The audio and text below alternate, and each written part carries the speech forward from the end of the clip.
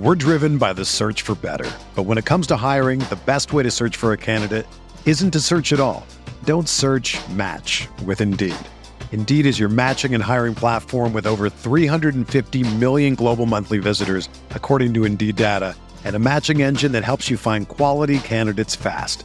Ditch the busy work. Use Indeed for scheduling, screening, and messaging so you can connect with candidates faster. Leveraging over 140 million qualifications and preferences every day, Indeed's matching engine is constantly learning from your preferences, so the more you use Indeed, the better it gets. Join more than 3.5 million businesses worldwide that use Indeed to hire great talent fast. And listeners of this show will get a $75 sponsored job credit to get your jobs more visibility at Indeed.com/Blue Wire. Just go to Indeed.com/Blue Wire right now and support our show by saying that you heard about Indeed on this podcast. That's Indeed.com/Blue Wire. Terms and conditions apply. Need to hire? You need Indeed.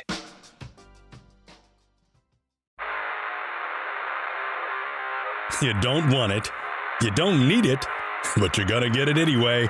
The Kevin Sheehan Show. Here's Kevin. 44 yards, Bass. No, he doesn't make it. Wide right. Wow. The two most dreaded words in Buffalo. From the jump, that wind took that ball, moved it wide right. No Bills fan ever wants to hear wide right. The kick was no good. The opportunity to tie the game was lost, as was, in effect, the game itself. Kansas City beating Buffalo in the last of the 4 divisional round games, 27-24. A hell of a football game for the most part. Got a little wild and sloppy at the end, but we will recap all 4 of the divisional round playoffs. We have our 2 championship games set, including associated point spreads. We will certainly get to that as well. It's good to be back. Couple of days up in New Jersey for my father-in-law's funeral. What a celebration of his life with family. It was quite the weekend, a memorable weekend for someone who lived a very memorable life. But it's good to be back, and I didn't miss anything in terms of breaking news. The breaking news actually just came a couple of hours ago, and I'll get to that here momentarily. The show, as always, is presented by Window Nation. Call them at 866-90-NATION or go to windownation.com. Right now, they're offering 50% off all style windows plus 5 years of 0% interest if you decide to finance the deal. 866-90-NATION or windownation.com. John Keim's coming up on the show. I'm going to save all of the discussion about all of the news from the weekend with respect to Washington's hiring of a head coach to discuss with John. Needless to say, they don't have a coach at this point. They probably won't have a coach until sometime next week, and we'll discuss that with John starting in the next segment. I'll finish up, for you Terp fans, with a quick recap of the Terps' 2-point loss to Michigan State yesterday at Xfinity Center. Plus, I do want to react to what I thought was one of the more surprising stories in sports, in the NFL anyway, at the end of last week, and that was the story that Mike McCarthy was coming back. I would not have had that particular side of the wager. But here in the opening segment of the show, we're going to talk about the 4 playoff games and the 2 matchups and give you first blush on both. Let's start with the game that ended the weekend, the game last night between Kansas City and Buffalo. How about this? How about the fact that in the first 10 possessions of the game, there were points on 9 of them? 1 punt, 9 scores on the first 10 drives of the game. It went field goal, touchdown, field goal, punt, touchdown, touchdown, touchdown, touchdown, touchdown. The first legitimate stop for Buffalo's defense came after they had fumbled the ball into the end zone for a touchback. That technically was the first stop of the day. But Kansas City didn't punt until there were 8 minutes and 23 seconds left in the game. I felt in watching the game, I felt we were on the verge of watching one of these all-time epic games. These two teams played in that 42-36 overtime game, in which the overtime rule got changed because Buffalo never had a chance to get the football in that game. But that was the touchdown pass that gave Buffalo a lead with 13 seconds to go, but somehow Kansas City got in range for Butker to tie it. It went to overtime, and I thought we were watching the heavyweight battle of the year with the game, with the way that game started. It was incredible efficiency, big play at times, although not as much in the big play area specifically for Buffalo, but both offenses having their way. Kansas City's defense much more prepared and healthier in that game. Buffalo was without players and lost others during the game. But there were a couple of things that were notable in this game that I wanted to point out. Number one was this. The two quarterbacks played very well, but Mahomes played better. Mahomes was 17 of 23 for 215, 2 touchdowns, had a 91.2 QBR. Josh Allen was 26 of 39 for 186 yards, 1 touchdown, rushed for 72 yards for a 65.4 QBR. Josh Allen was great. Buffalo's nowhere near this game this season without its best player, Josh Allen. And he is a top 3 to top 5 quarterback in the NFL. But Josh Allen now has lost to Patrick Mahomes and the Chiefs 3 times in the postseason. He's also lost to another contemporary in Burrow one time. He did beat Lamar Jackson in the postseason in the second year that they were in it before they lost to Kansas City in the AFC title game. But Josh Allen is 5-5 as an NFL quarterback. 21 touchdowns, 4 interceptions in the postseason. And a lot of people said going into the game yesterday, look, all he has to do is not lose the game because Josh Allen is prone to throwing a bad pick, making a bad play. He didn't throw a pick. He did fumble the football, and they were lucky to jump on it. But Josh Allen was the loser of this game. And I thought he played well. I did not think he was great in the game. He did have a couple of great plays. The touchdown that made it 24-20 to Shakir on the 3rd and goal from the 13 following the delay of game penalty, there are only a handful of guys on the planet that can make that throw. The bomb to Diggs that started off the final drive that went through Diggs' hands and fell incomplete was an incredible throw. But at the very end of that game, Josh Allen in Kansas City territory, down 3, needing a field goal to tie, but a touchdown to take the lead. And they were in a position where they could potentially have worked some clock and gotten a touchdown with little time left for Kansas City. And by the way, they would have been down 4. The Chiefs would have been in that particular spot. And from 1st and 10 at the Kansas City 27 with 2:42 to go, the rest of it did not go well. There was a 1-yard run for Cook that brought the game to the 2-minute warning.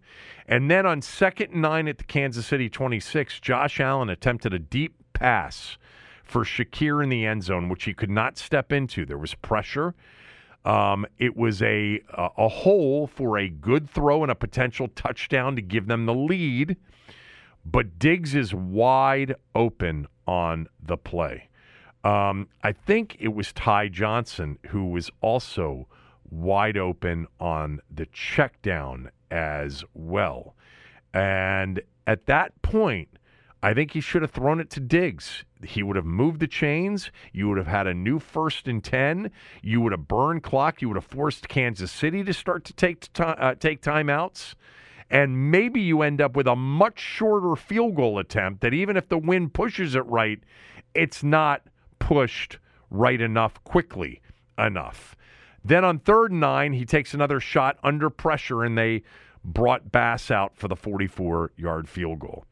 I had a friend text me at the end of the game because he knows what a big Phillip Rivers fan I've been throughout much of my football watching life during the Phillip Rivers career. And he said, you know who Josh Allen is? He's Phillip Rivers. He's a great quarterback. He's going to be in the Hall of Fame one day, but he just can't get it done in the postseason. And I thought about it. There are actually similarities between the way the two players play, although Rivers was not mobile, and Josh Allen is dual threat in many ways. They were running read option last night with him multiple times in the game where he kept it and had big gains. Josh Allen's a big, strong, physical dude. But in terms of their ability to kind of throw it and throw it in places where few others can do it, their leadership ability, all of that, there are, similarities between the two, but it's unfair because in his entire career, Phillip Rivers only played in 12 playoff games and he was 5-7. Josh Allen's played in 10 already. He's going to play in more likely than not, although the Bills are probably going to be a different team next year. But it's not going to be a team without Josh Allen, a quarterback. He's one of the best 3 to 5 in the game. But here's where they are similar. Stylistically, a little bit as throwers, not overall because of Allen's mobility. But, man, they've had some bad luck. I mean, Rivers was in games in which kickers missed field goals. He was in a game against the Patriots that they had won after an interception, but the guy that intercepted it fumbled it back on the return, and then Brady led the Patriots for the go-ahead and winning touchdown. That game was won. He had some heartbreaking playoff losses. And Josh Allen, the same thing, obviously. Remember, they had the lead in his first ever playoff game against Houston and lost that game 22-19. And then, of course, the heartbreaking loss in that 42-36 game where he never even got to touch the ball in overtime. But look, he is 0-3 against Mahomes, 0-1 against Burrow. And the opportunity for the Bills to have won a Super Bowl or at least gotten to one may have, that opportunity window may have closed. And if it does close, then in this era, he was 5-5 with one AFC title game appearance. That was it. Look, Josh Allen is an excellent quarterback and has played well enough for his teams to have had a chance to win these games that they've lost in the postseason, including last night. But he hasn't been great, with the exception of that 42-36 game at Arrowhead a few years ago when he left the field with 13 seconds to go with what appeared to be a win and never saw the ball again. He was good last night. He wasn't great. Most of his yards passing were on throws behind the line of scrimmage or just barely beyond the line of scrimmage. I know Diggs dropped a deep one, but he threw for 186 yards and a touchdown, rushed for 72 and 2 touchdowns. He is a great runner, but he wasn't great when he needed to be at the end. You could say the same thing certainly about, getting beat as a favorite last year in the snow in Orchard Park to the Bengals. I mean, he was not good in that game. They got beat by 17 in that game. The games that they've won, let's face it. I mean, Mason Rudolph this year, Skylar Thompson by a field goal last year. He was their third-string quarterback for the Dolphins last year. They beat Mac Jones and Bill Belichick in the first year without Brady. He was great in that game, but that wasn't much of a competitive matchup. Barely beat Phillip Rivers after the COVID year in the first round, 27-24. He's a great quarterback. I don't want to take away from how great he is, but the bottom line is these guys get judged on what happens, the great ones do, on what happens this time of year. He's 5-5. He's 0-3 against Mahomes, 0-1 against Burrow, and in those 4 games, he's only played great in one of them. The game itself, a couple of things about the game. Number one, did you know that Kansas City only had 43 offensive snaps in the entire game? if you take out the 4 kneel downs, the 3 at the end and the 1 at the end of the first half, the Chiefs had 43 offensive snaps. The Bills had 78. They had 35 more offensive snaps in the game than Kansas City did. Kansas City, in their 43 offensive snaps, produced 361 yards and 27 points, and it should have been more, right?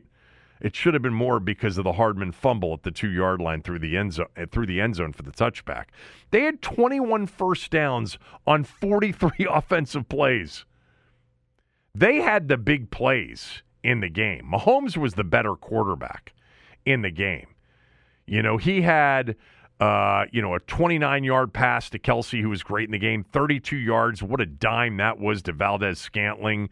25-yarder to Rice. He had a 24-yard run in the game. They had the chunk plays. Buffalo didn't. And Pacheco, I think, was the second best player in the game. You know, whether maybe him, Kelsey, I don't know. Pacheco is ridiculous how hard he runs. 97 yards, 15 carries. Kind of a shame. I was rooting for Buffalo. I wanted Josh Allen to have that breakthrough trademark win, and he didn't get it. And Kansas City's going back to another title game. It's crazy. They'll be playing the Baltimore Ravens, so let's go to that game next. The Ravens destroyed Houston in the second half, outscoring them 24-0 in the second half.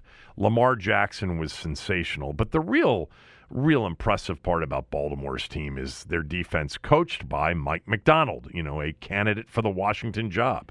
Mike Macdonald, the job he's done against some of the Ravens' opponents the last 2 years. I mean, they held Detroit to 6 points this year. They beat Houston twice without allowing an offensive touchdown to the Texans. They destroyed the Dolphins. They destroyed the 49ers. The Jags and the Seahawks couldn't score against them. The Chargers couldn't score against them. Mike Macdonald last year was essentially, in his defense, responsible for Baltimore's run to the playoffs with Tyler Huntley at quarterback. And they nearly knocked off Cincinnati in the wild card round. I bet you Buffalo wishes they did, because Cincinnati the next week went to Buffalo and had an easier time with the Bills on the road than they did with Tyler Huntley and the Ravens at home. Man, Mike Macdonald, what a job. The Ravens in the second half in that game. I thought the first half, Houston never had a snap inside the Baltimore 25-yard line. Their only points came on the Steven Sims punt return. Yeah, that's Steven Sims. And then you had the Devin Duvernay kickoff return to start the second half. I thought that was a big play in the game. It's 10-10. Fairbairn missed a field goal that would have given Houston the lead at halftime.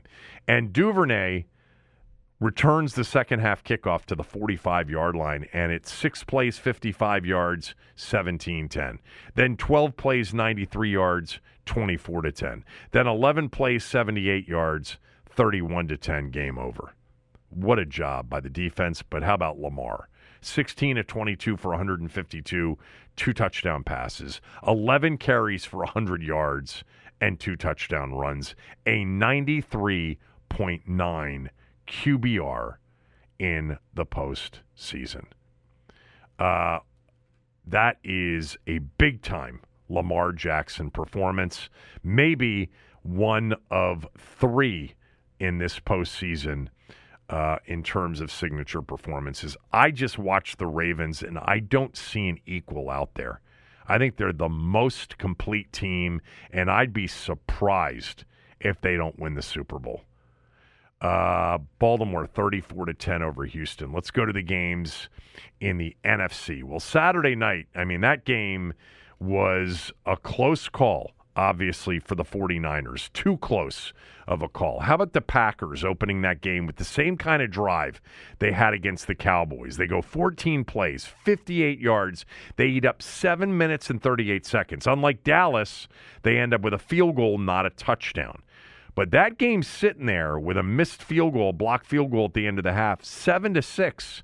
at the end of that first half, and Green Bay is moving the football and looking a little bit like they did at times against Dallas. Now, they weren't closing out the drives, in the same way. They had a Darnell Savage Terp pick six, or a potential pick six. It certainly would have been an interception with a long return dropped. That was a big play in the first half. But you get to the second half, and Green Bay is sitting there with a 21-17 lead, driving, and they've got an opportunity to put the game away with about 6 minutes to go. And they ended up settling for a field goal, and Carlson missed the kick. And that was a killer because San Francisco took over, and Purdy, who I don't think played well at all until the final drive, and he made a couple of throws. The big throw being on the 3rd and 5 to Ayuk, which was a great catch by Ayuk. And then the big run by Purdy on the 1st and 10 or 2nd and 10 at the Green Bay 15, got him into that 3rd and 1, and then McCaffrey scored on the next play. And, of course, the interception after Love gets him out to the 36-yard line. There's plenty of time. They got 2 timeouts left, and he throws back across the field, just a play you can't make, and Greenlaw picks it up and then won't go down. Now, I had the Niners, so I was rooting for the Niners minus the 9.5. Had the Ravens minus 9.5 and the 49ers minus 9.5 in the smell test. But Greenlaw finally got to the ground, and San Francisco won the game 24-21. Man, the future looks bright for Green Bay. How about the finish to the season that Aaron Jones had for the Packers? All right, in his final 5 games, he went for over 100 yards and 5.9 yards per carry in all 5 of them. He was sensational. Jordan Love, other than that last throw, was pretty solid in this performance. But I didn't think Purdy looked that good. I mean, I think there's still a jury out situation on Purdy. It was a nice last drive, but Christian McCaffrey is, the team. And I know when Debo went out that impacts San Francisco. Understood. I still think in watching him, he's a good quarterback, but he's not anywhere. He's kind of like Garoppolo, really, for all intents and purposes. It's like they've just got another Jimmy Garoppolo who's a bit of a gamer and is schemed up really well by one of the best schemer-uppers in the business. And then I will end before I get to the breaking news, which isn't so breaking because I would have told you about it before. But then I get to the other game, which is Bucs-Lions. So a couple of things about this game. Baker Mayfield was great.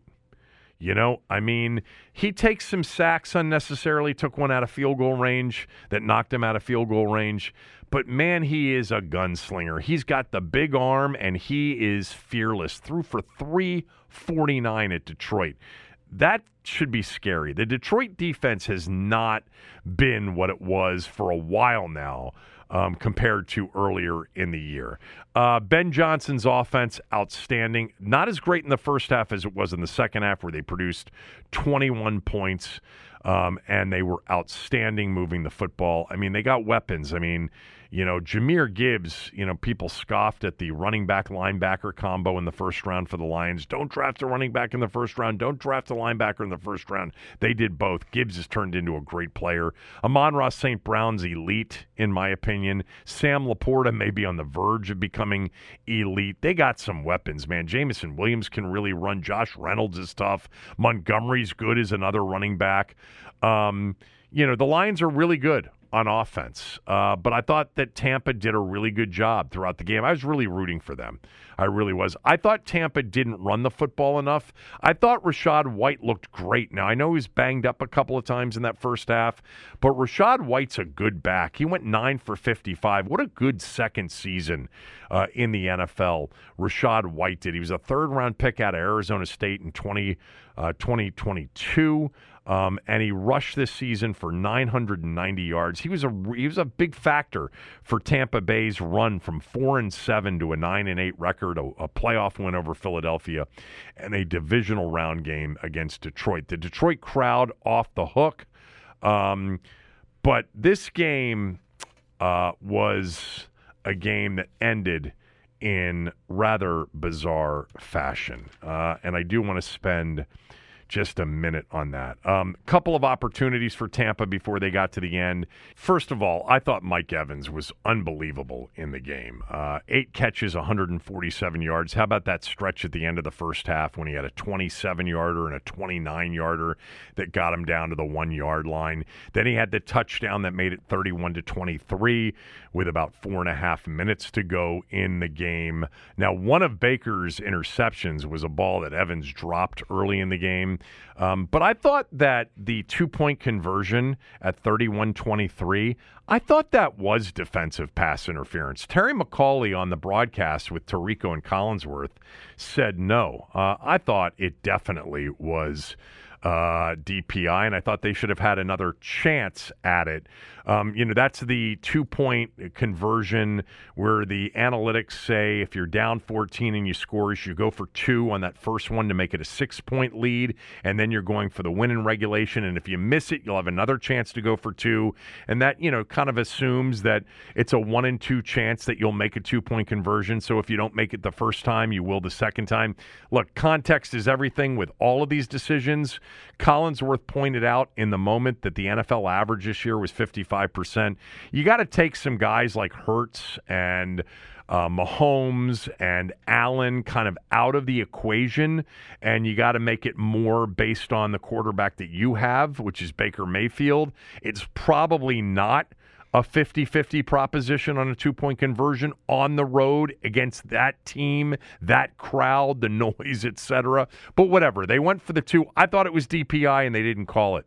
And then we get to what happened at the end. So it's 31-23. They get a stop, and they force a punt. And on the second play, after they took over with 1:59 to go, they had 1 timeout left. Baker Mayfield throws an interception. And with 1:33 to go in the game, Detroit's got an 8-point lead with the ball, and Tampa's got 1 timeout left. Now, if you play this the right way, then you pretty much can ice the game with kneel downs. That first kneel down on 1st and 10, you have Goff take a couple of steps back and kneel it down with a minute, somewhere around 1:30 left, right? And then you got a 40, let's just say then Tampa calls their last time out with 1:30 to go. Then the next one goes down to 1:28, and he takes the knee, and then 40 seconds run off, and you're sitting there, at like 48 seconds or so when you take that third knee with 1 second left on the play clock, and then you can run it down to, 5, 6, 7 seconds before the 4th down play. And at that point, you can put your punt team out there and punt it because it's going to be a 6-second play. You can have Goff roll right and throw a bomb down the field out of bounds that'll probably take the last 6 seconds off the clock. Whatever, you could potentially put your field goal team out there for a field goal to completely ice it score-wise.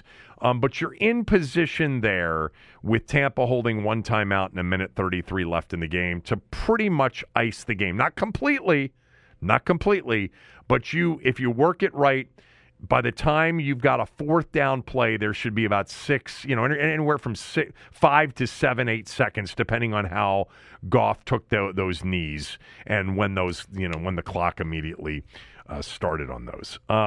That's not what happened here. With 1:33 to go, and Tampa Bay still holding a timeout, Goff took a knee. And then he took a 2nd down knee with still 16 seconds left on the play clock. And then he took a 3rd down knee with 15 seconds left on the play clock. And at that point, the teams started to walk onto the field as if the game was over. Well, it apparently was, because Todd Bowles didn't use his last timeout. He had an opportunity in that moment to call timeout with 36 seconds to go in the game. And it would have been a decision then for Dan Campbell to probably put his field goal kicker out there for a 48 or 49-yard field goal. That's how long the field goal would have been, 48 to 49 yards. I mean, we've seen field goals missed from 48 to 49 yards. And if he had missed it, Tampa would have had the ball from their own 38 or 39-yard line with 33 seconds to go, down 8. They certainly would have been in position to, against that defense, to get a Hail Mary or two up into the end zone. Maybe even not a Hail Mary. Maybe they could have gotten a big chunk play to Evans down the middle of the field for 30 yards, and you're at their 20-yard line. You're at their 25-yard line. You spike it with 15 seconds, 14 seconds to go, and you got a shot on 2 or 3 plays to the end zone. He didn't call the timeout. Campbell completely butchered the kneel-down situation and offered up essentially a lifeline to the Buccaneers to take a last breath or two, legitimate last breath or two. And Bowles just walked off the field as the teams congratulated each other and went to the locker room. Bowles was asked about it after the game. He said, quote, "They already had a field goal lined up, and it would have been about 12 seconds left on the clock to end the ball game. We weren't going to come back from that. No point in prolonging the obvious," closed quote. I love Todd Bowles. I've talked about Todd Bowles for many years. I'm a big fan of Todd Bowles as a defensive mind. And I was rooting for him yesterday. And that explanation is bad. First of all, I don't know if I believe that explanation. I think it's more likely that he just lost track of everything. And just when they started to take the knees, maybe he just figured they were taking him at the right time and it just wasn't going to make sense. Although right from the beginning with 1:33 to go, you got to know that there's a decent chance you're going to force a 4th down decision with somewhere around 6 or 7 seconds left in the game. It's a long shot, but it's no shot if you don't use that timeout.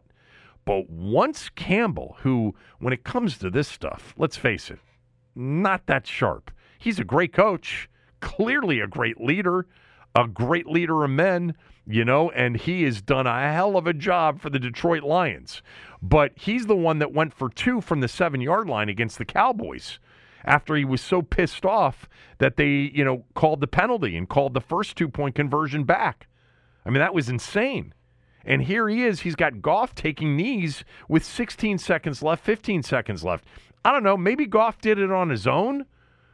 Maybe they didn't think that Tampa had a timeout left, but even in that case, just so you know, you should always let the play clock go down to 1 before you take a knee, because God forbid you fumble the snap and you lose possession of the ball. You want them to have less time if that were to happen. I know it's a long shot. I'm giving you extremes, but this wasn't an extreme.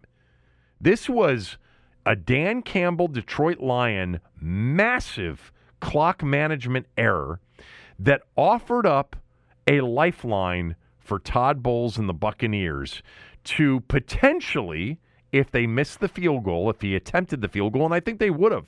Can you imagine the look on Dan Campbell's face if he had called that timeout and he said, there are 36 seconds left? And it's a 49, 48-yard field goal? Oh, shit. What were we doing? I don't know. Maybe he would have punted it. He could have punted the ball, and then Tampa would have had it, with, say 28 seconds or however long the punt play would take, 30 seconds, no timeouts at that point, needing a touchdown and a 2-point conversion. He could have attempted the field goal from 48 or 49 yards out, and that would have been for Tampa the best opportunity because you hope for a miss, and then you get the ball back from your own 38 or 39-yard line. With a chance to certainly get in position to have a couple of throws, worst case, into the end zone, maybe Hail Mary style, maybe not. But Todd Bowles said there was no point in prolonging the obvious. He was wrong about 12 seconds on the clock. There would have been 36 and for the 4th down play. And the prolonging the obvious wasn't so obvious. I personally think he just got completely sidetracked and got lost in the moment and was still smarting after the after the Mayfield pick, and just thought once he started to see Goff take knees, the game was over. Why call any more timeouts?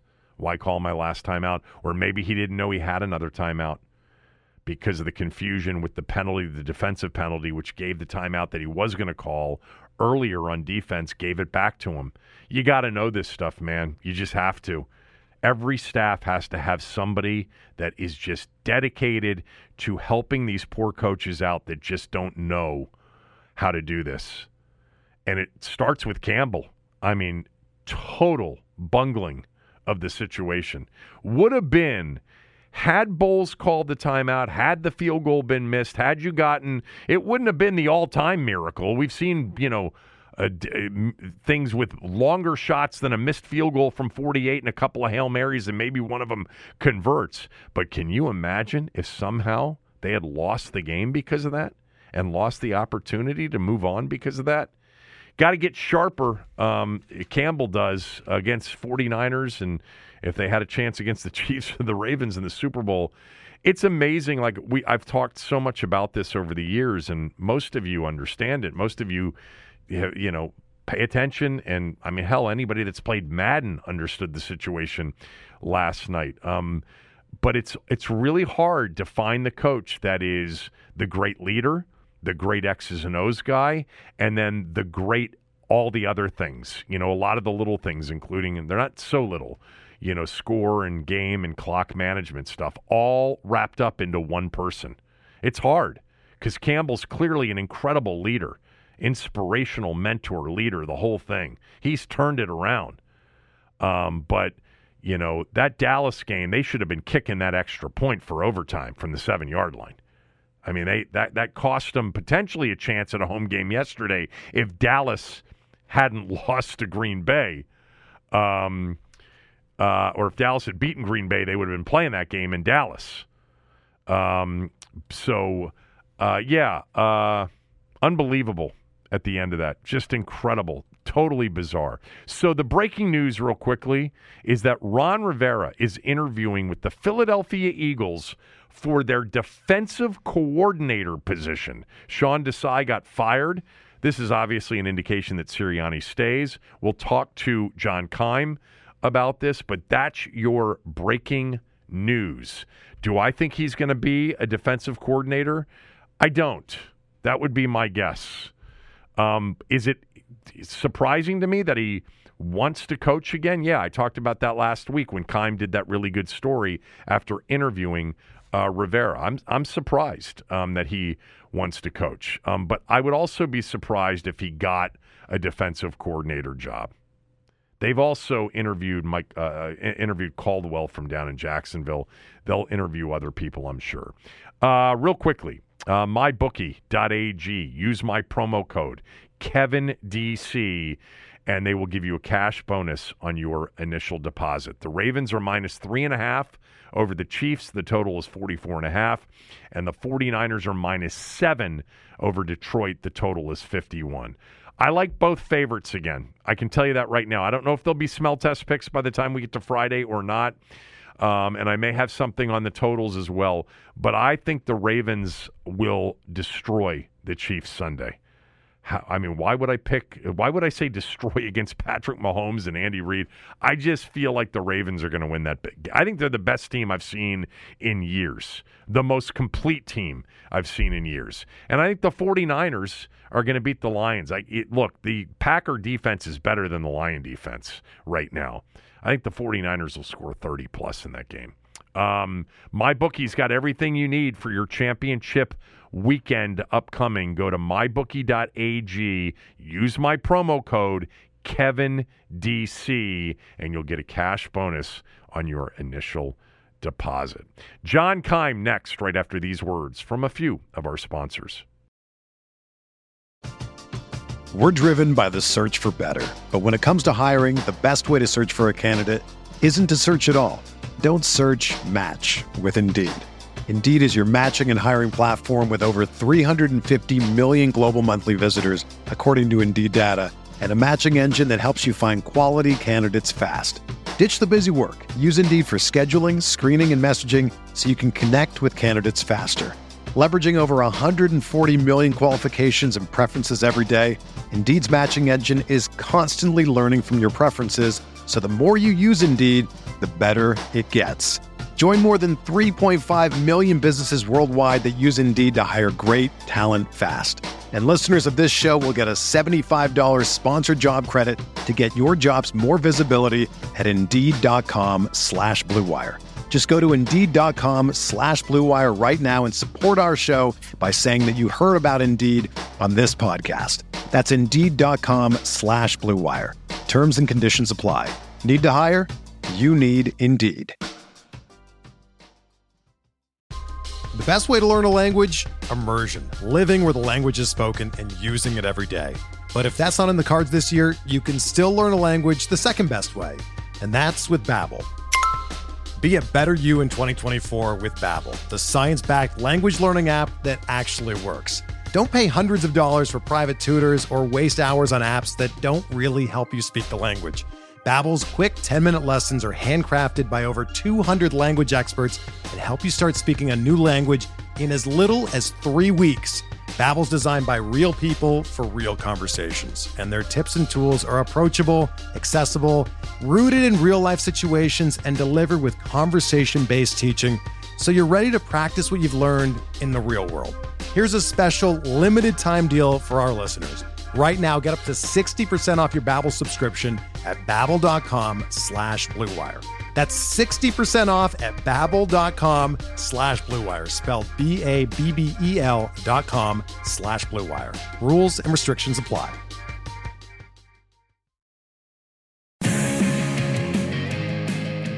Mark your calendars, everybody. Due South and Navy Yard is throwing the hottest Mardi Gras party in town on Fat Tuesday, February 13th. Get ready to let the good times roll with their legendary Cajun buffet, live music, and beads galore. We're talking about the most authentic Mardi Gras experience outside of the Big Easy, right here in the nation's capital. It's the party of the year. Good times, great eats. That's how they do it in New Orleans, and they're bringing it all to D.C. Learn more at DueSouthDC.com. All right, jumping on with me right now is my good friend John Keim, who's covered the team longer than anybody on the beat. And now he gets a whole new regime to cover, which we're all looking forward to. At John_Keim on Twitter. John's got a really good podcast, too, called The John Keim Report, which you can get anywhere you get a podcast. So let's start before we get to Washington. I read your story last week, the first interview done with Ron Rivera. I was kind of surprised that he would still be interested in coaching. I just thought that the D.C. experience may have just taken so much out of him that he was ready to sort of play golf in Northern California and call it a day. And then the news today that Rivera's interviewing with the Eagles for their defensive coordinator position. So, A, were you surprised he wanted to coach again? B, do you think he'll end up coaching next year? So the first part is, initially, yes, I was surprised. Now, I knew going in the interview that he had told people that he still like that, those 5 weeks coaching, being the defensive coordinator. And I say, like, there are many different aspects of coaching. So you still have to be engaged as a head coach to be coaching. But I think we're talking about getting deep in the weeds coaching, right? Being on the field, doing a game plan, all that stuff. And he hasn't done that in a long time because in Carolina, it was like he was a CEO coach as well as here, where you hire the coordinators on each side of the ball and you become the CEO. And so I think getting back to the roots, so to speak, of your coaching career sparked something in him.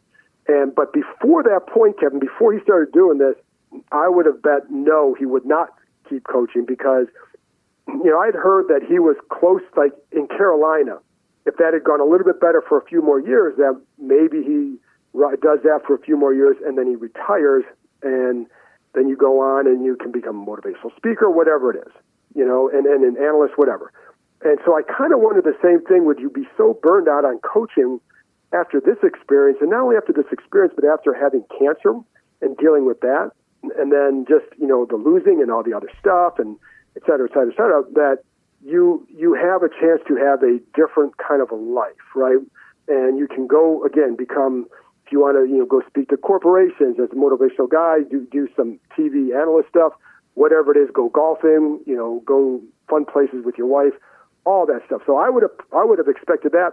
But then you started hearing the other, how much that sparked it in him. And then, to be honest, now it kind of makes sense when I look at it, because, okay, because of how this experience went, it's almost like you want to get back into the roots of your coaching to finish maybe on a better note. And to remind yourself, hey, this is why I liked coaching in the first place. It wasn't just about being in charge. It was about, working with the group, developing this, calling plays, whatever it is.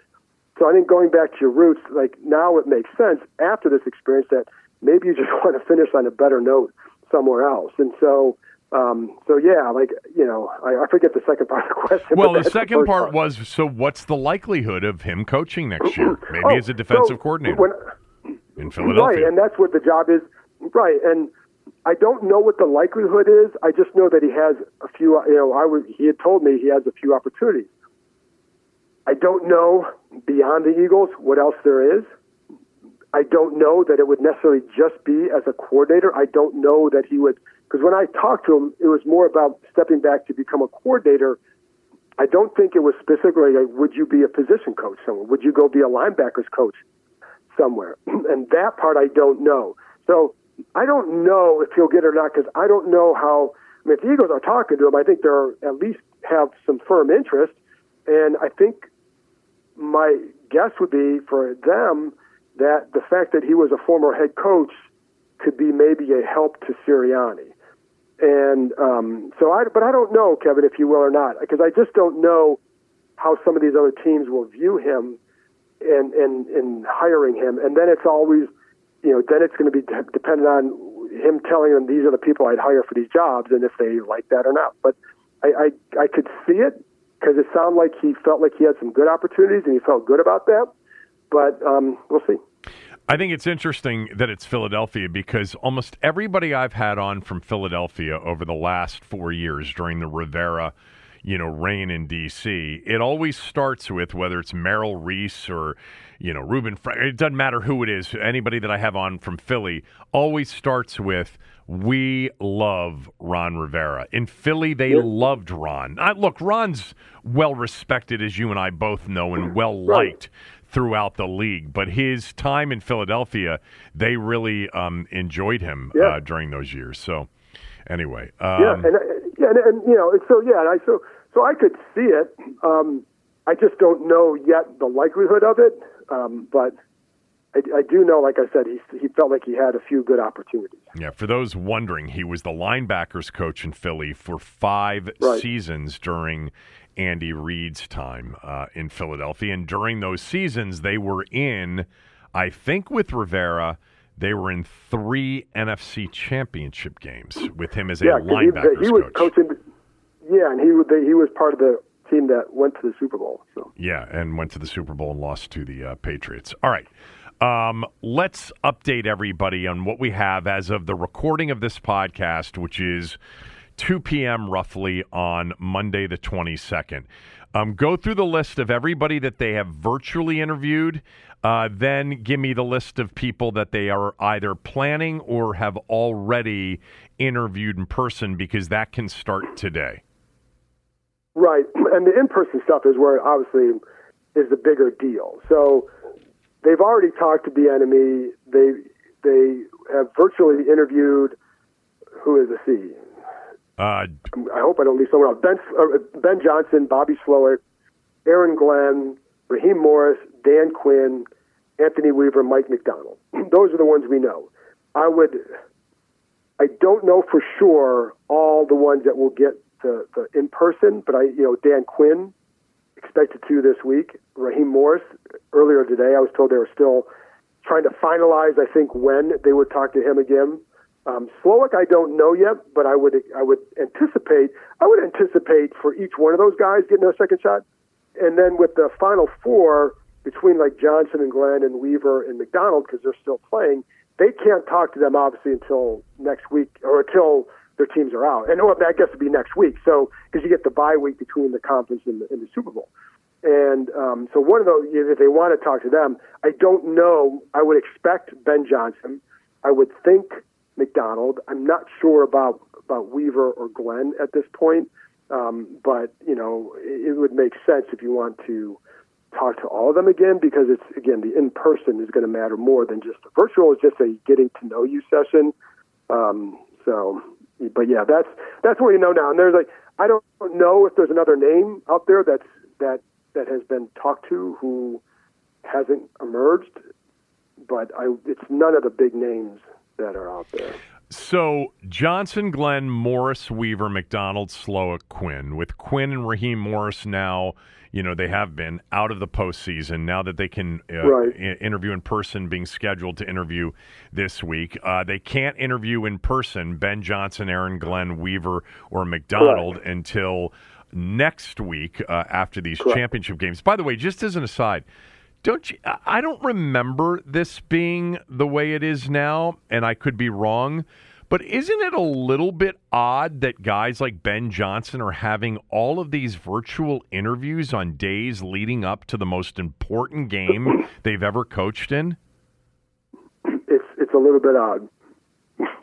Yeah. I mean, it's a little bit odd, and he had 4 or 5 over the weekend. Yeah, prior to the game. You have clearly there's going to be some time to do that, on a Friday or Saturday of a typical week.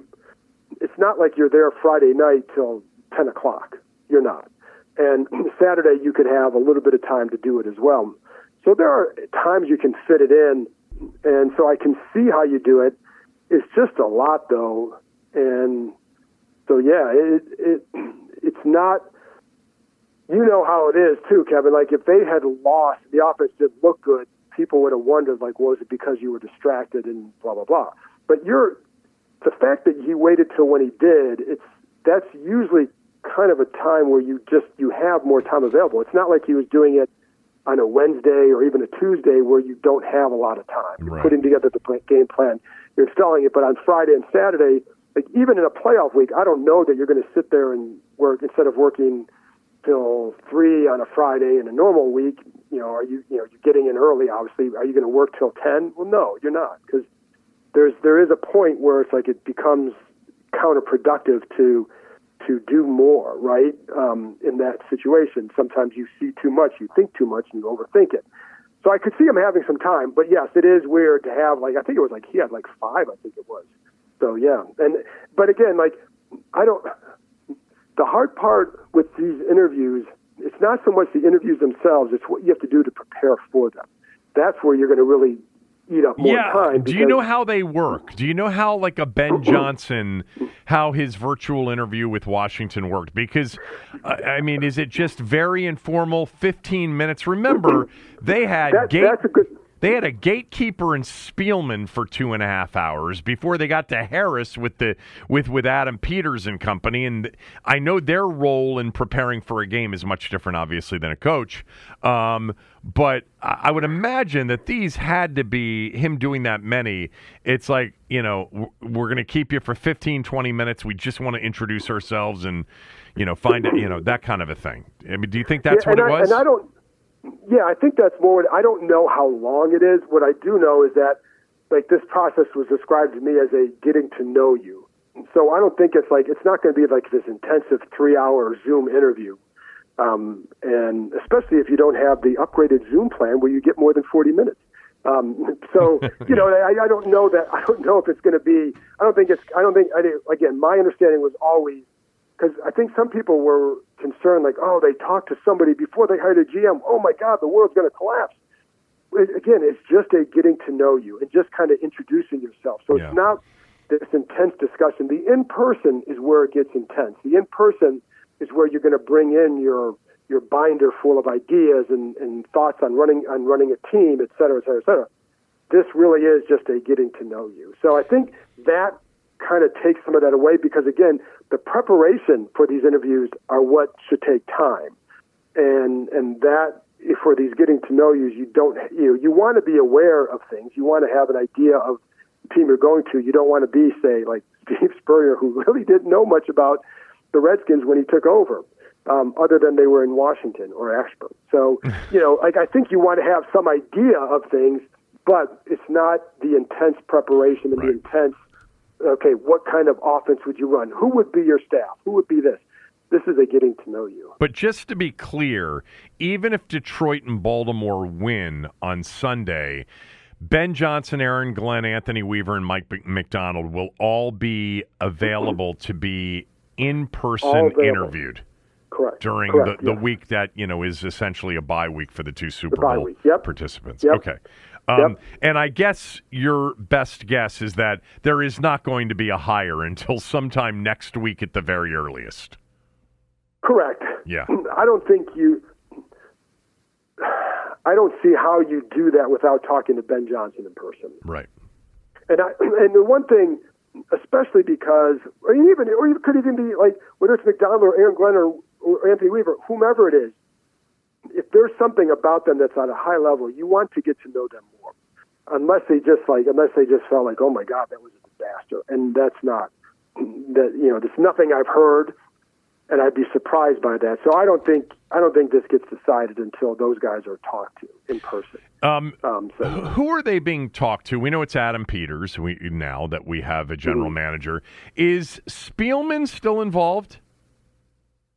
To my knowledge, he is. Yeah, but again, because I've heard there are a lot of chefs in the kitchen here. And I know some people were a little bit wondered if that was going to be too much. And it's actually, I think they like how the process has gone. And so I know like Magic was involved in some of them, right? So I don't know, like, I'd be reluctant to give a lot of specifics on it without having more knowledge for all of them. All right. Tell me your reaction to the news that broke yesterday that Eric Bieniemy was interviewed last week for the head coaching opening in Washington. Yeah, he's on your staff, so why not? And Adam Peters knows, I believe they have a relationship they both spent time at UCLA. So, he's on your staff, and clearly this group knows a lot about him, and I think it's like, just cross your T's and dot your I's.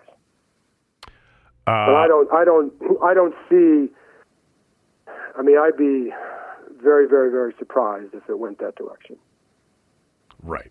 You and I agree on that. So, not holding you to this, because we will probably have, whether it's here or on radio, another conversation before somebody gets hired, or there's a chance. Your guess now, who's the next head coach? I think the easy name to drop is Ben Johnson. But I don't have like this strong conviction. Like with Adam Peters, it was like, yeah, it's going to be Adam Peters. As long as he wants his job, it'll be Adam Peters. That's the guy they wanted. You knew that he was definitely out front of everybody else. At the start of this coaching process, I wasn't hearing that somebody is way out front with that, right? So, but I would lean toward him because you have the second pick. You're going to want to develop a quarterback. It makes sense to go in an offensive direction. I've been told, and Adam Peters said it publicly, and I've heard other ways too, that it's not about offense or defense. It's about hiring the right guy, the right leader. So I don't think it's a foregone conclusion that it's on offense. But I think if all things being equal, that's where you're going to look. And he's shown that he can run an offense. I think he's shown he can be adaptable. I will say, Kevin, I know, like, I don't know if fans would be wowed by this, but like, the guy that I hear the best things about from people who worked with him and played for him or whatever is Dan Quinn. And I think Raheem Morris is up there too. So that's why, and I'm not saying that one of them will get the job. I just think it's why I think they're going to do well in their interviews. And I think it's going to make it a harder decision for this group, which is a good thing. You want it to be a hard decision. But I do think like those guys, and I'm not saying the other ones wouldn't. I've heard good stuff about Aaron Glenn in that regard too. And it's not about where your offense or defense is ranked, as you know. Dan Campbell, I don't know did he ever call plays? I don't think so. I don't think so. He's a hell of a coach. It doesn't matter if you call plays. It matters if can you lead a group of men, and that's what matters. So like I think people get caught up in the X's and O's of like, oh my God, he's a great play caller, hire him. Well, Sean McVay is a really good head coach, not because he's a great play caller, but because he's a really good leader. And so I think you have to. That's why I say like, and I don't know about Ben Johnson in that regard. I haven't heard bad things about him at all. But I've heard, like, when you hear about other people, like, I think they're going to make it hard on this group. And it's why you cannot have a foregone conclusion about who it is. Now, I will say, talking to people in the league, when you talk to people, I think most people have thought Ben Johnson because I think, it's a good young pairing with he and Peters. And I think it sounds like the kind of guys that could work well together. But I don't know like I said, I don't think this group went into it with this is the guy that we are targeting versus this is a guy high on our list, which I think he would be, and then going from there. And I think that's what, whereas again, with Peters, you knew that he was the guy. Why do you think, at least, according to what we know as of now, Vrabel, Harbaugh, Belichick haven't had some sort of interview with the team? Well, Belichick, I never heard. I know. I mean, that was one of the easiest things to dispel, to be honest. So let's talk about Vrabel and Harbaugh. Vrabel in particular for me.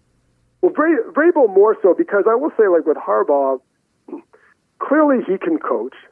He's a very good coach. He has a particular style. I think he has a reputation of maybe not always playing well in the sandbox, right? So I think like this group is going to emphasize, like, someone's like, what you hear is that, well, if this one coach is like, a high level, but you don't think he can work with the GM and the organization, then you may go with the guy who's just a step below. But just to have that alignment that's the new buzzword is aligned, right? Aligned vision, yeah. Aligned vision, listen, it's extremely important because as we've seen the damage here that happens when it's not like that, right. And it's been that way for a long time. So I think it's very, very important, as much as important as anything. So that's where I say, like with Harbaugh, as good a coach as he can be. Even without Connor Stallions, there's my little dig. Even without, but like he's a very good coach. But I don't look at him as a fit for here because I think it would be hard. Like, what kind of power is he going to command, right? And is he really going to cede a lot of that to Adam Peters?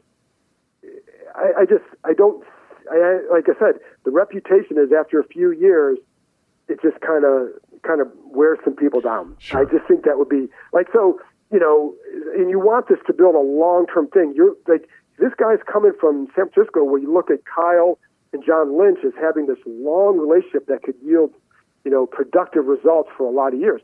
So as far as Vrabel goes, and I haven't heard his name in this process either, the one thing I would wonder is kind of what I just said is like, if you're building this, no longer the coach-centric, what kind of power does a guy like that command and want? And not that to paint him as power-hungry, but like a successful coach is going to want some level of a lot of control, right? And because that's what they feel they've earned, and they're, so is he going to get that here, and is that something that they would do? So, but I just haven't heard his name here, and I think, like I said, I think they're looking for that, again, aligned vision, but also how's it, are they going to be able to work together to build what they finally need, which is a long-time winner. On the Ben Johnson front, I think there are a couple of things with what you've said. Number one, first of all, and I don't know if I don't think you said this, there's more competition, as much competition, if not more, for Ben Johnson as there was for Adam Peters. So, by the way, if they land Ben Johnson, it's quite the indication of how different this franchise is than it was a year ago. Agreed. But beyond that, the idea that you heard Adam Peters talk about leadership and a leader as very important in the person that they would select, and a guy like Raheem Morris we know is incredibly well-liked and respected and comes with natural leadership ability. I think Quinn, the same thing. But even beyond that, you know, it's the Morrises and the Quinns of the world. I'm not saying that that's the direction they're going to go in. I would probably, if I was forced to wager today, I'd wager on Ben Johnson being the next head coach. But in putting together a staff once they're hired, sometimes it's easier for the guys that have done it before and been around for a while, like Quinn, to a lesser degree Morris, because he wasn't a head coach for a long time, but because he's so well-respected and well-liked, to put together a first-rate staff as well. Good point. And I don't think, it's funny, I was talking about that with someone else earlier today about, I think it gets overlooked in a lot of these hires. So people would be excited about Ben Johnson being hired. And I'm not saying they shouldn't be. Like, I'm with you. You're right. There's going to be a lot of competition for him for a reason. He has a very, very good offensive mind. I like watching their offense because they don't always try and trick you. They play physical. There's a lot of play action, and there's creative ways to get to a basic play. I like that kind of stuff. So there's a lot good there, but you're right. You don't know what kind of staff is he going to put together. That's one of the biggest things in this interview that somebody's going to get asked is who would you see on your staff? I go back to Spurrier. He didn't I remember talking to someone who had interviewed him in another town and with another team. He's like, he couldn't name assistants in the NFL that he would bring. That was a major red flag for them. And so if you don't have a good answer for that, and I'm not comparing to Spurrier by any means, but the point is, it's an important question. Yeah. And if you look at most teams that do well, Detroit is doing really well because Dan Campbell knew how to put together a staff. Period. I mean, look at the coordinators they have. And I know, Detroit's defense. Are they great? No, but they're pretty good. But Aaron Glenn has a good reputation, and Ben Johnson clearly has done something with that offense. So, that's the number one thing as a head coach. Who are you going to hire? Because if you don't hire well, you will not win. I don't care what kind of offensive wizard you are or defensive wizard you are. And that's one thing. You're right with second-time head coaches. They don't always work. We've just seen that. But one of the benefits to it is, finding out what they learned from their past failures. And so I think with Quinn and Morris, there are things to learn. Do you trust that they have learned? And if you just dismiss second-time head coaches, you dismiss a Pete Carroll or a Belichick, guys like that. I'm not saying they're going to be that, but you know what I mean? You can't just dismiss them either. Well, they've already done it, but what do they learn? And part of that is who do you surround yourself with as a staff? So, yeah, and again, it could be Ben Johnson. He may have Ben's worked in a few places now. it's not like he's just some newbie. That I would be a little bit more concerned with that with Slowick than with Ben Johnson because I think he just has less experience overall. So I think with Ben Johnson, I don't know that it would be a problem at all. But it is a very, very important question to ask. Yeah, because once that hire is made, we're all going to be focused on, okay, well, who's the defensive coordinator if it's a Ben Johnson? Who's the offensive coordinator if it's Dan Quinn or Raheem Morris? It's possible that even the interview of Anthony Weaver ultimately could lead to a coordinator hire with the new offensive coach. Anyway, all right, Super Bowl pick. Who wins the two games on Sunday? I guess I'll stick with San Francisco and Baltimore. I had that, so we'll get a rematch of that. Yeah, I like that too. Great job as always. I appreciate it. I will talk to you soon. Thanks, Kevin. One of the great guys in this business, in this town for a long time, John Keim, everybody. And I think the big takeaway from John is that we're not going to have an answer on this until next week. Until Ben Johnson and Aaron Glenn and Mike McDonald can be interviewed formally, I just don't see them making the call before that happens. Is it possible Dan Quinn just completely blows them away, or Raheem Morris blows them away and they're afraid they're going to lose out if they wait? That's always a possibility. I think that's a long shot. I think we are, into the early to middle portion of next week before Washington has its new head coach. All right, we'll finish up with a lot of the stuff from the weekend and even late last week that I didn't have a chance to talk about, including Mike McCarthy being back. That shocked me. We'll get to the Terps loss yesterday to Michigan State as well. All of that and more right after these words from a few of our sponsors. When you need mealtime inspiration, it's worth shopping Kroger, where you'll find over 30,000 mouth-watering choices that excite your inner foodie. And no matter what tasty choice you make, you'll enjoy our everyday low prices, plus extra ways to save, like digital coupons worth over $600 each week. You can also save up to $1 off per gallon at the pump with fuel points. More savings and more inspiring flavors make shopping Kroger worth it every time. Kroger, fresh for everyone. Fuel restrictions apply. The door is open for Maryland. They're down by 2. 3 seconds left. Young loses it. It's on the floor. Hall gets on top of it. Game's over. It's done. A misuse of the bounce cost them. A rough ending to a game that was certainly winnable for Maryland yesterday at Xfinity Center. The ball was in the hands of the guy that I wanted it in the hands of, Jahmir Young, who's played as well as anybody in the Big Ten, but he turned it over for the 7th time yesterday. 18 total turnovers for the Terps, who lost to Michigan State 61-59. Maryland now 11-8 overall, 3-5 in league play. I'll get to this game in a little bit more detail here in a moment. I want to tell you about this premier high-line exotic vehicle dealership in the DMV. It's Magden Motors at magdenmotors.com. They specialize in clean, low-mile, and unique spec vehicles. Names like Porsche, Ferrari, Lamborghini, McLaren, all of the big high-end name brands are available. Every car goes through a 110-point inspection and is backed by an extensive warranty. Financing and leasing available on all vehicles, and there's an expert staff with an average of over 20 years of experience. Check out their inventory at magdenmotors.com. That's MAGDEN Motors.com. So, a few things to wrap up the show with, and I'll start with what we came into the segment with. Maryland was down 15 against Michigan State. They couldn't make a shot. Michigan State made everything they looked at in the first half, and the Terps were down 44-32 at halftime, at one point down by as many as 15. In the second half, they held Michigan State to 17 points. Now, let me just say, this is not one of Tom Izzo's best teams. It was supposed to be before the year started, and I'm sure they'll get it together and start playing good basketball and end up being, a tournament team for sure.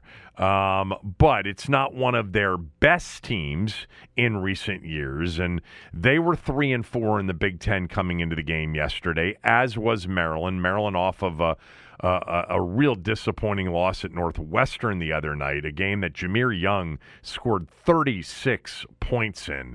I didn't have a chance to talk about that game because I was away at the end of last week. But Jahmir Young has put together some games this year that are all-time Maryland games. The 37-point, game at UCLA and Pauley right before Christmas, and then to go for 36 in the shots he made down the stretch to nearly pull off the win at Northwestern. Jahmir Young's having one of the better seasons any Maryland player's had in the history of the program. I'm not saying that this is a Len Bias kind of a year or a Juan Dixon kind of a year or a John Lucas kind of a year or a Buck Williams or Albert King kind of a year. Albert King may have had the best season in the history of Maryland basketball his junior year in College Park. But Jahmir Young, he's averaging nearly 21 points per game. And some of the games he's had to just carry this team, as he did against Illinois, when he went for 28-8, 37 at UCLA to go with 7 rebounds and 3 assists in that game, had 28 in their win over Penn State in overtime at home, had 36 in this game at Northwestern. He's been great, and I don't know that Maryland fans, because the season's not going well record-wise, are fully appreciating the season that Jahmir Young is having. I would not put it up there with the season that Anthony Cowan had his senior year, not yet. Cowan was spectacular that season with just truly memorable moments. But Jahmir Young yesterday actually didn't have one of his better games. He was 6 of 15 from the floor and turned it over 7 times more than in any game this year, and that really was ultimately what told the tale in this game. 18 total turnovers. Maryland, after taking a 3-point lead on a Jahmir Young 3-point shot with 8 minutes and 26 seconds left. Listen to this. Over the final 8 minutes and 26 seconds of that game, Maryland attempted only 7 shots from the field. Now, would that be totally unusual if they had gotten to the free throw line on a lot of the possessions? No, but they didn't shoot 1 free throw the rest of the way. 7 field goal attempts in 8 minutes and 26 seconds without a free throw attempted. That's rough. And I'll tell you, some of the possessions that they did get shots up off of, or they even made shots, were not pretty possessions. They were outstanding defensively, even when Michigan State was knocking down shots in the first half. They put the clamps on Michigan State in the second half, holding them to 17 total points. But it was their offense that let them down. 18 turnovers, 11 by their starting backcourt, Deshaun Harris-Smith and Jahmir Young. And that was the difference. To score, you actually have to shoot. And Maryland only got 7 shot attempts over the final 8 minutes and 26 seconds and scored only 6 points over those final 8 minutes and 26 seconds and lost by 2. So Maryland's difficult year continues. They're 11-8, 3-5 in the Big Ten. After beating Michigan in that comeback win, beating Illinois in stunning fashion, they had chances in their last 2 against Northwestern and Michigan State. If you've watched the Terps, they're playing hard. This is not a team that's getting manhandled by anybody. It's been a while since they got blown out by Indiana and by Villanova, where they couldn't score. Purdue's been beating everybody badly, but in their last 5 games, they had a big lead and lost to Minnesota by 3. They beat Michigan. They beat Illinois, the 10th ranked team in the country. Had the lead with under a minute to go at Northwestern, a really good team, and had a 3-point lead with 8 minutes and 26 seconds left, and had the ball in their hands, down 2, with a chance to tie or win the game at the end. By the way, just as an aside, I had no issue at all with Kevin Willard's strategy with a 7-second clock differential between game clock and shot clock, playing defense, trying to get a stop, and then, deciding what to do after they got the rebound. I felt like Michigan State, essentially, if you fouled and put them at the line and extended the game that way, they had very good free throw shooters on the floor, and you would have been down 2 possessions rather than, playing great defense, which they had done all second half long, and forcing a miss, which they had done countless times in the second half. And they actually got the rebound, and Jahmir Young had the ball in his hands with a chance. I didn't have a problem with them not taking a timeout. I mean, you were going to set up a play for Jahmir Young anyway. He had the ball in his hands into the front court against a scrambling defense, but their defense made a really good play. By the way, Dante Scott appeared to be wide open in the corner for what would have been an open 3 and a chance to win the game. But outstanding defense by Michigan State in this game as well. Terps with Iowa next on Wednesday night. So I guess the news on Mike McCarthy staying in Dallas broke sometime on Friday, and I saw it on my phone, and I was floored by that. I was convinced, especially how much it had been emphasized by Adam Schefter and others, that Jerry Jones would make a decision at the end of the year based on how the final game went. The final game was a disaster for the Cowboys. As a 2 seed with high expectations and as a sizable favorite, they were down 27-0 in the second quarter, 48-16 in the third quarter, and they were embarrassed by the Green Bay Packers, who ran it on them, threw it on them, and basically demolished them in a game that looked like Dallas wasn't prepared for. So I really thought McCarthy was done. Jerry's been patient, though, over the years, much more patient than perhaps his reputation would suggest. Now, he is not giving McCarthy an extension, according to reports. He's going to coach the final year of his contract, essentially without any guarantee that there will be more years added to it. It's not the first time that Jerry's done this. He did it with Jason Garrett, who twice coached in the final year of his contract. Jason Garrett coached the final year of a contract back in 2014, went 12-4, and got an extension. Then, at the end of that extension in 2019, it was the final year of that deal. He went 8-8, and he did not return. Jerry at one point said that he thinks often coaching in the final year of a deal can bring out the best in people.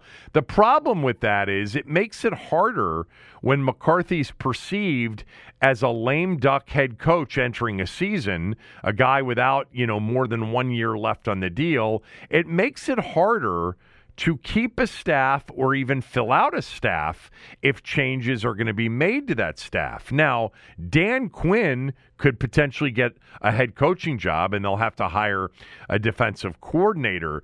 But that is always the deal. Jay Gruden said that he knew he was in trouble heading into 2019 when none of his assistants got guarantees beyond 2019. He wanted 2-year deals for a lot of them. We'll see if it works out for them. I'm just surprised. It's one thing to lose with high expectations. It is another to be completely annihilated in a playoff game at home with high expectations. That was just the kind of loss that I didn't think Jerry Jones could get over. But he is getting over it. And then with the coaches that were potentially available to Jera to replace Mike McCarthy, I thought it was a foregone conclusion. So that news was really surprising to me. The Wizards lost a few more games while I was out of town, and one of those was to the San Antonio Spurs. So over a few-day period, they lost to the Spurs and the Pistons at home, the two teams that they will likely be vying with most of the season for the best possible chance at getting the number 1 overall pick in the June 2024 NBA draft. Last night, Nikola Jokic was in town. I would have loved to have gone and seen Jokic play. I've seen him once in person, just once. Had 42 points, 12 rebounds, 8 assists. He was 15 of 20 from the floor last night in Denver's 113-104 win over the Wizards. By the way, speaking of the NBA, and I'll do it just for another quick moment, I promise you, last night saw one of the great runs at the end of the game in NBA history. So the Clippers last night were hosting the Brooklyn Nets. They were down by 18 in the fourth quarter. They closed the game on a 39-10 run.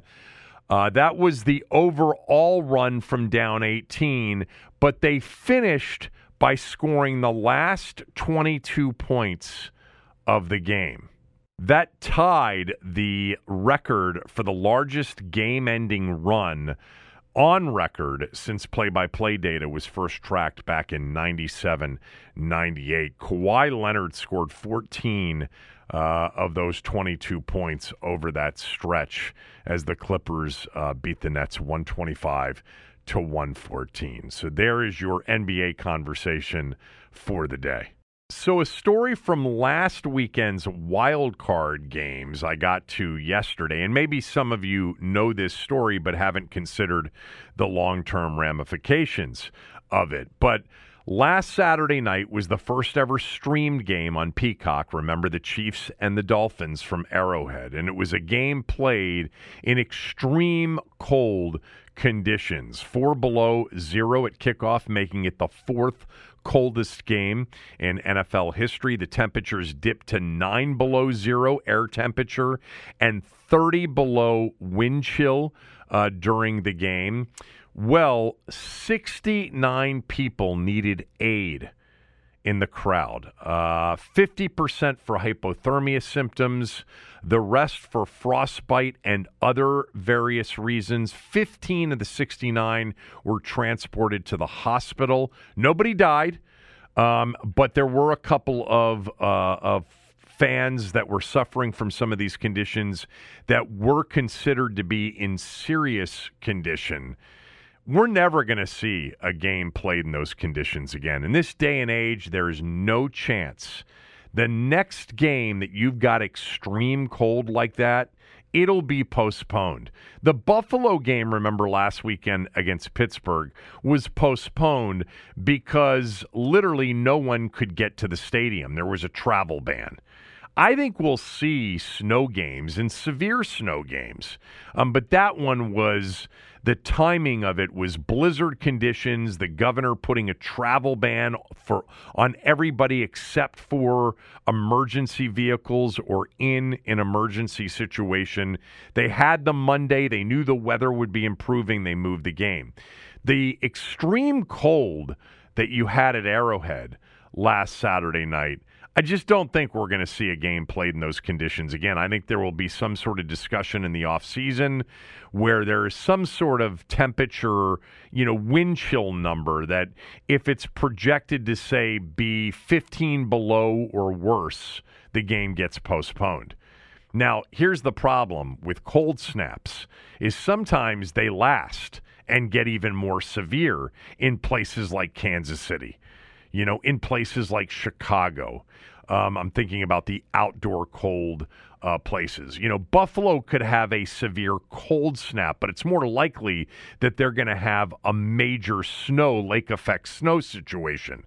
Whereas the Midwest outdoor cities, Green Bay obviously as well, Denver a possibility. What happens if you've got a forecast of below zero temps and 20 below wind chill for 3 straight days? Well, I'll tell you what happens. The game gets moved to a neutral site. They're not going to wait until Wednesday to play the game, not a playoff game. But I would bet you that at some point during the offseason, what happened in Kansas City last Saturday night will be addressed with respect to these games and what happens the next time. They're not going to put people at risk. They're not going to say man up.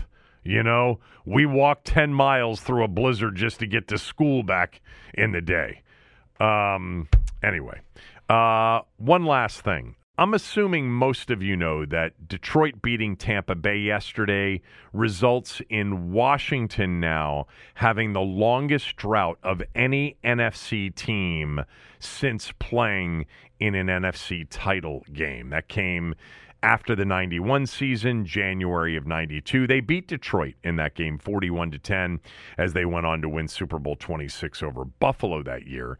So Washington now holds that distinction of the team that hasn't played in an NFC Championship game the longest. Got to go back to 91 now that Detroit will be playing in this year's NFC title game. However, it isn't the longest NFL drought in terms of title game appearances. No, Cleveland holds the longest NFL drought. So it's Cleveland 1, Washington 2. Cleveland last played in the AFC Championship game during the 89 season, January of 1990, when they lost to Denver 37-21. If you recall, that was the third loss in AFC Championship games by the Browns over a 4-year period, all of them to the same team, the Denver Broncos. Denver beat them in the game in the Elway Drive game. In the 86 season. Then it was the Biner fumble game the next year.